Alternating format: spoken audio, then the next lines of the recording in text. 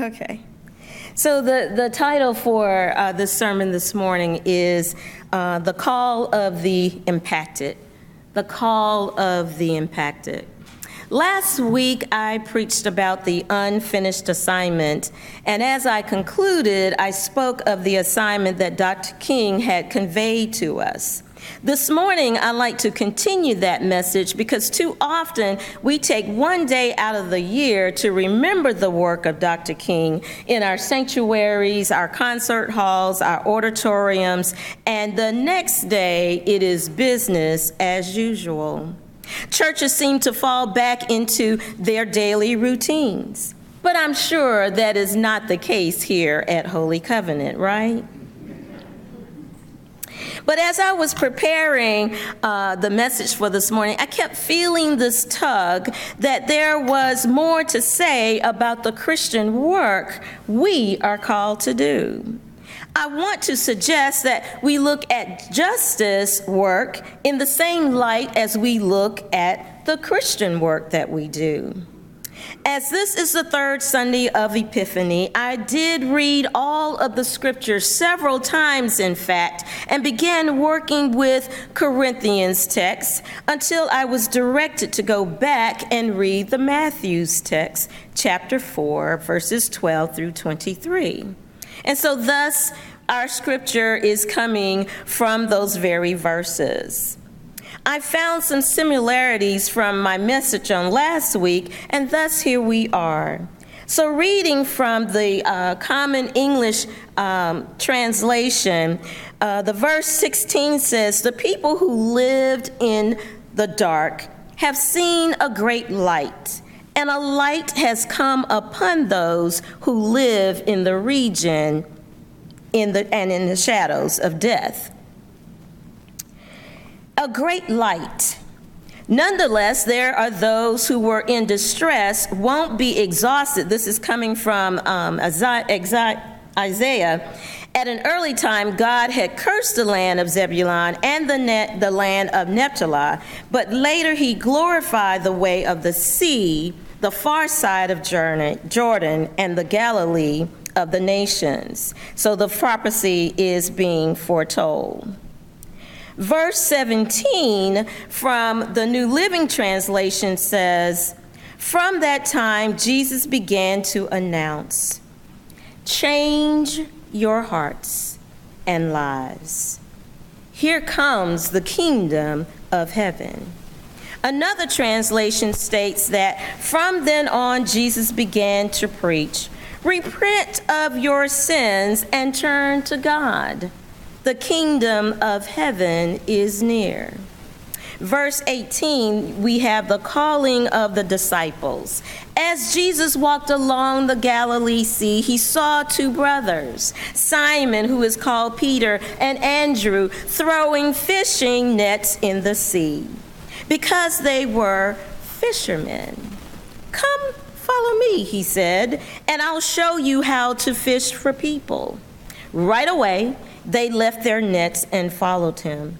Continuing on, he saw the other set of brothers, James, the son of Zebedee, and his brother John.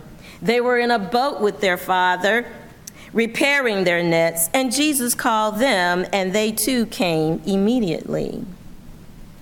And what we also know, as this story carries out, that Jesus began to travel throughout Galilee, teaching in their synagogues. He announced the good news of the kingdom and healed every disease and sickness among the people.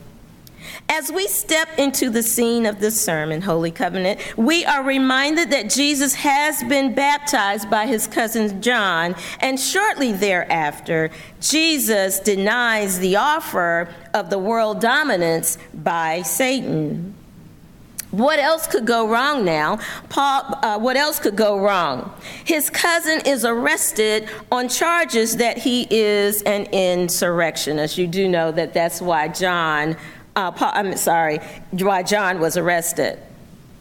Unfortunately, John doesn't get the same outcome as those who attempted the insurrection here in our country in 2021. Jesus was born with a price on his head. He and his family had been on the run since his birth, because King Herod was threatened by any male child being born at the time of Jesus.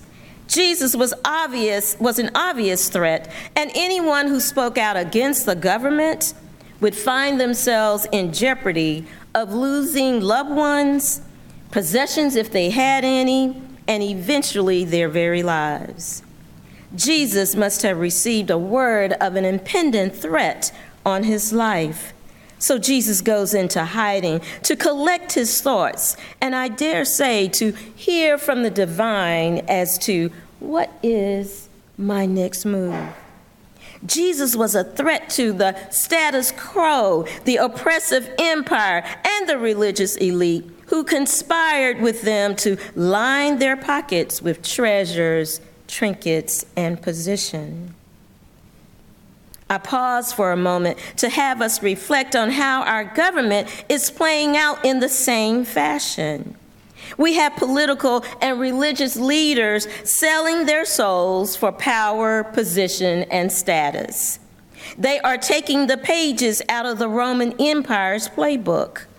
The Roman government murdered, assassinated, and imprisoned the opposition that wanted change for a better quality of life.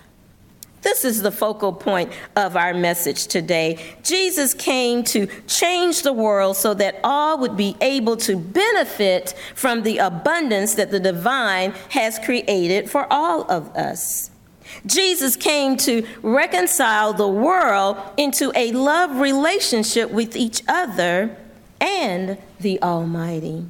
Jesus came bringing light to a dark, dreary, doubtful, and deadly existence.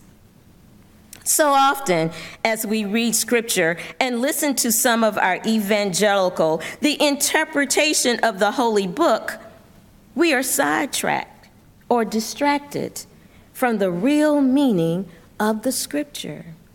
But John and Jesus were on to something. They knew the community while bearing the burdens of living in poverty, experiencing sickness, not being housed. This way of living could not last forever. It could not continue. So John took a stand. It cost him his life. But John understood the assignment. Jesus, recognizing the severity of the problem and the persistence by any means necessary to maintain control over the people, Jesus stepped into his prophetic call that was listed or spoken in Isaiah chapter 9, which states Jesus would bring light to a dark situation. What is that light? Jesus exposes the corruption, the devastation, the hypocrisy of the religious elite. The light Jesus brings is hope for a better way of living. The light that is there, that there is a way out of no way.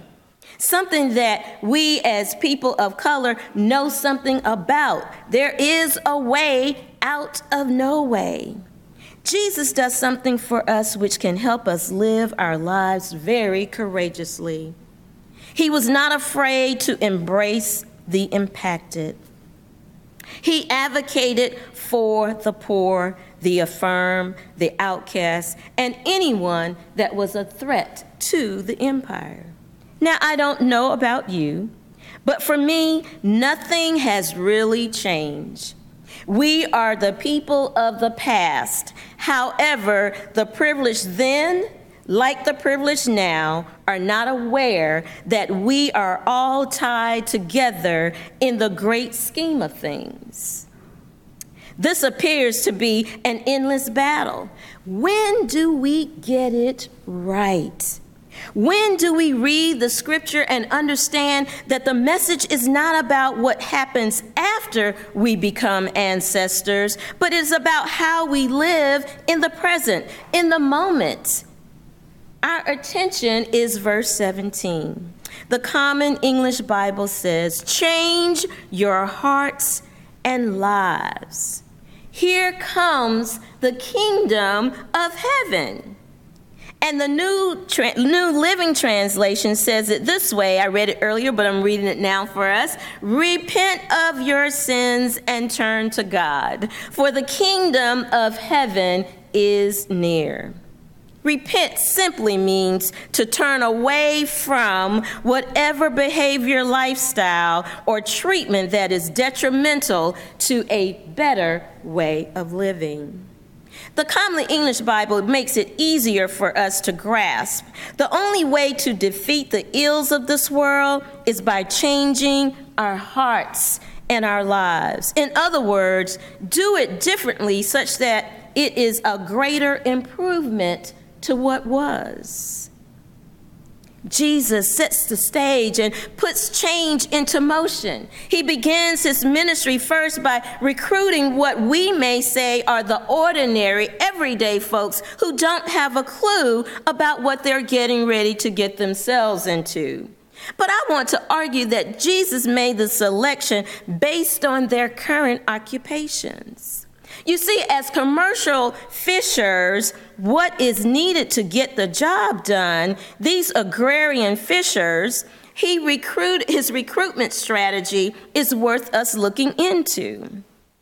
He chose, as an organizer, you have to have some skills. You have to be able to be observant. You have to have the skill of determination. You must be cooperative. You must have the spirit of enduring. You must be dependable. You must be relational. You must be patient. And look at it as an adventure. Most of us, and most of all, we must be teachable.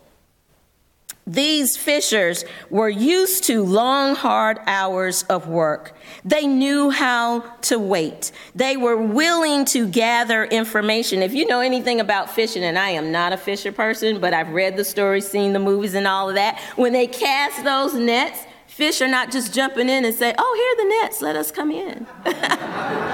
They're not doing that. So you know that you're going to have to wait for the fish to find their way into the nets. And being a fisher person, you got to learn how to follow instructions. So if you cast the net on the wrong side, you may not get the quantity or the fish that you're looking for. I think you have to be a trailblazer also. So there are many trailblazers for justice that used the method and the methodology of Jesus. Jesus recruited the people who were invested in their community with heart and soul. They understood risk while recognizing the outcome would not be an overnight one. Do you see this coming? Did you see this coming? It's amazing how the scriptures can open our minds to seeing more than just the names of the fishers and the fact that they dropped everything and followed Jesus. The backstory is that while they were considered to be at the bottom of the class group, they were at the heart of what was needed for the movement that Jesus was creating. The fishers were communal. They worked together as a team. They established what we would call today a co-op, so that make sure that all the families would be fed. Because when they were fishing, they were not fishing for themselves. They were fishing for the government. And usually the government takes all that it needs first and leaves little behind. So they understood the assignment. They understood that after working long hours and whatever they caught, most of it went to the elite, what was left was barely enough to take care of their families. Jesus knew his ministry would take a special group. Now, while we are focusing on the men in this text, let's be clear that there were women in the movement, and that's a sermon for another time. This was an on-the-job training position now. Thus, they had to be observant as they watched their guiding light move throughout the countryside, healing all kinds of illnesses and sicknesses. Healing the people drew a crowd, which I am sure was noticeable by the Roman Empire. Imagine, if you will, what sickness could look like today or looks like today.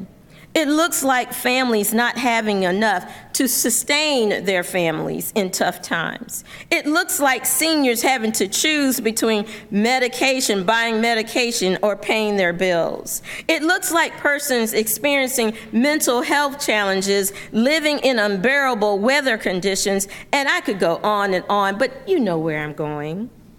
The Galileans had finally found their guiding light. Some of us would call it their North Star. They found hope in the new possibilities that life could look very differently. They also had an advocate to challenge the Roman Empire and the religious elites. The Galileans had finally found their golden light, and I think I'm repeating that, so let me move forward. The light for us today is that Jesus left us a roadmap to follow.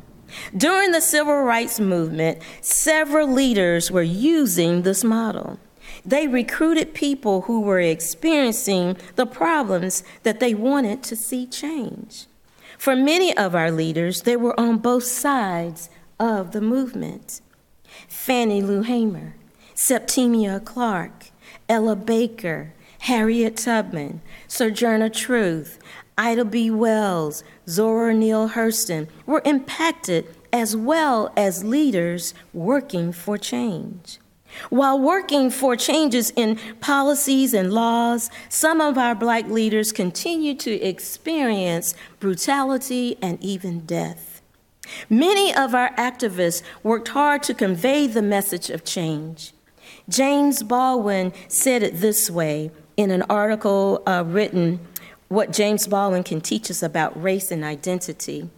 He says, he believed that American identity could be born anew, that's change, but only if Americans could come to terms with their history. This did not require shame, but unbounded love.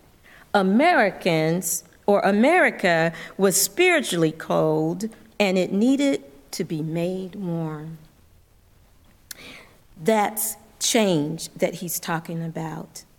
Dr. King preached about in his sermon, Transformed Nonconformist, that only through an inner spiritual transformation do we gain the strength to fight vigorously the evils of the world in an humble and loving spirit. The transformed nonconformist, moreover, never yields to the passive sort of patience, which is an excuse to do nothing. That's change. Harriet Tubman reminded us of how we become so far removed from the struggles of life, it becomes unrecognizable. In other words, it requires change of minds and hearts. So I began with this notion of the light. When I think about the light, I think about what the light does. It exposes what we cannot see in the dark. Holy Covenant, are we living in darkness? Do we need a reminder that we are followers of Jesus? Do we need a reminder that we are followers of Jesus? Thus, should we be living light, shining brightness in a world while living in hope for the better? Holy Covenant, Jesus is the light that we as Christians must not shrink from. We are the new recruits, transforming our hearts and minds in nurturing the love of the divine. We are in this season of transforming lives. How do we do that? By standing up, by speaking out, and taking a risk to make the world one of justice and equality. We our light. Amen, amen, and amen. Let us pray. Gracious Holy One, we thank you for the light that shines bright within this space, the light that shines within each and every one of us who are here. Let our light so shine that you, the divine, can be seen in us. Let it shine through whatever ways you call us to show up. Let us be patient to hear you. Let us be willing to be instructed by you. And let us be assured and affirm that you are with us. Amen.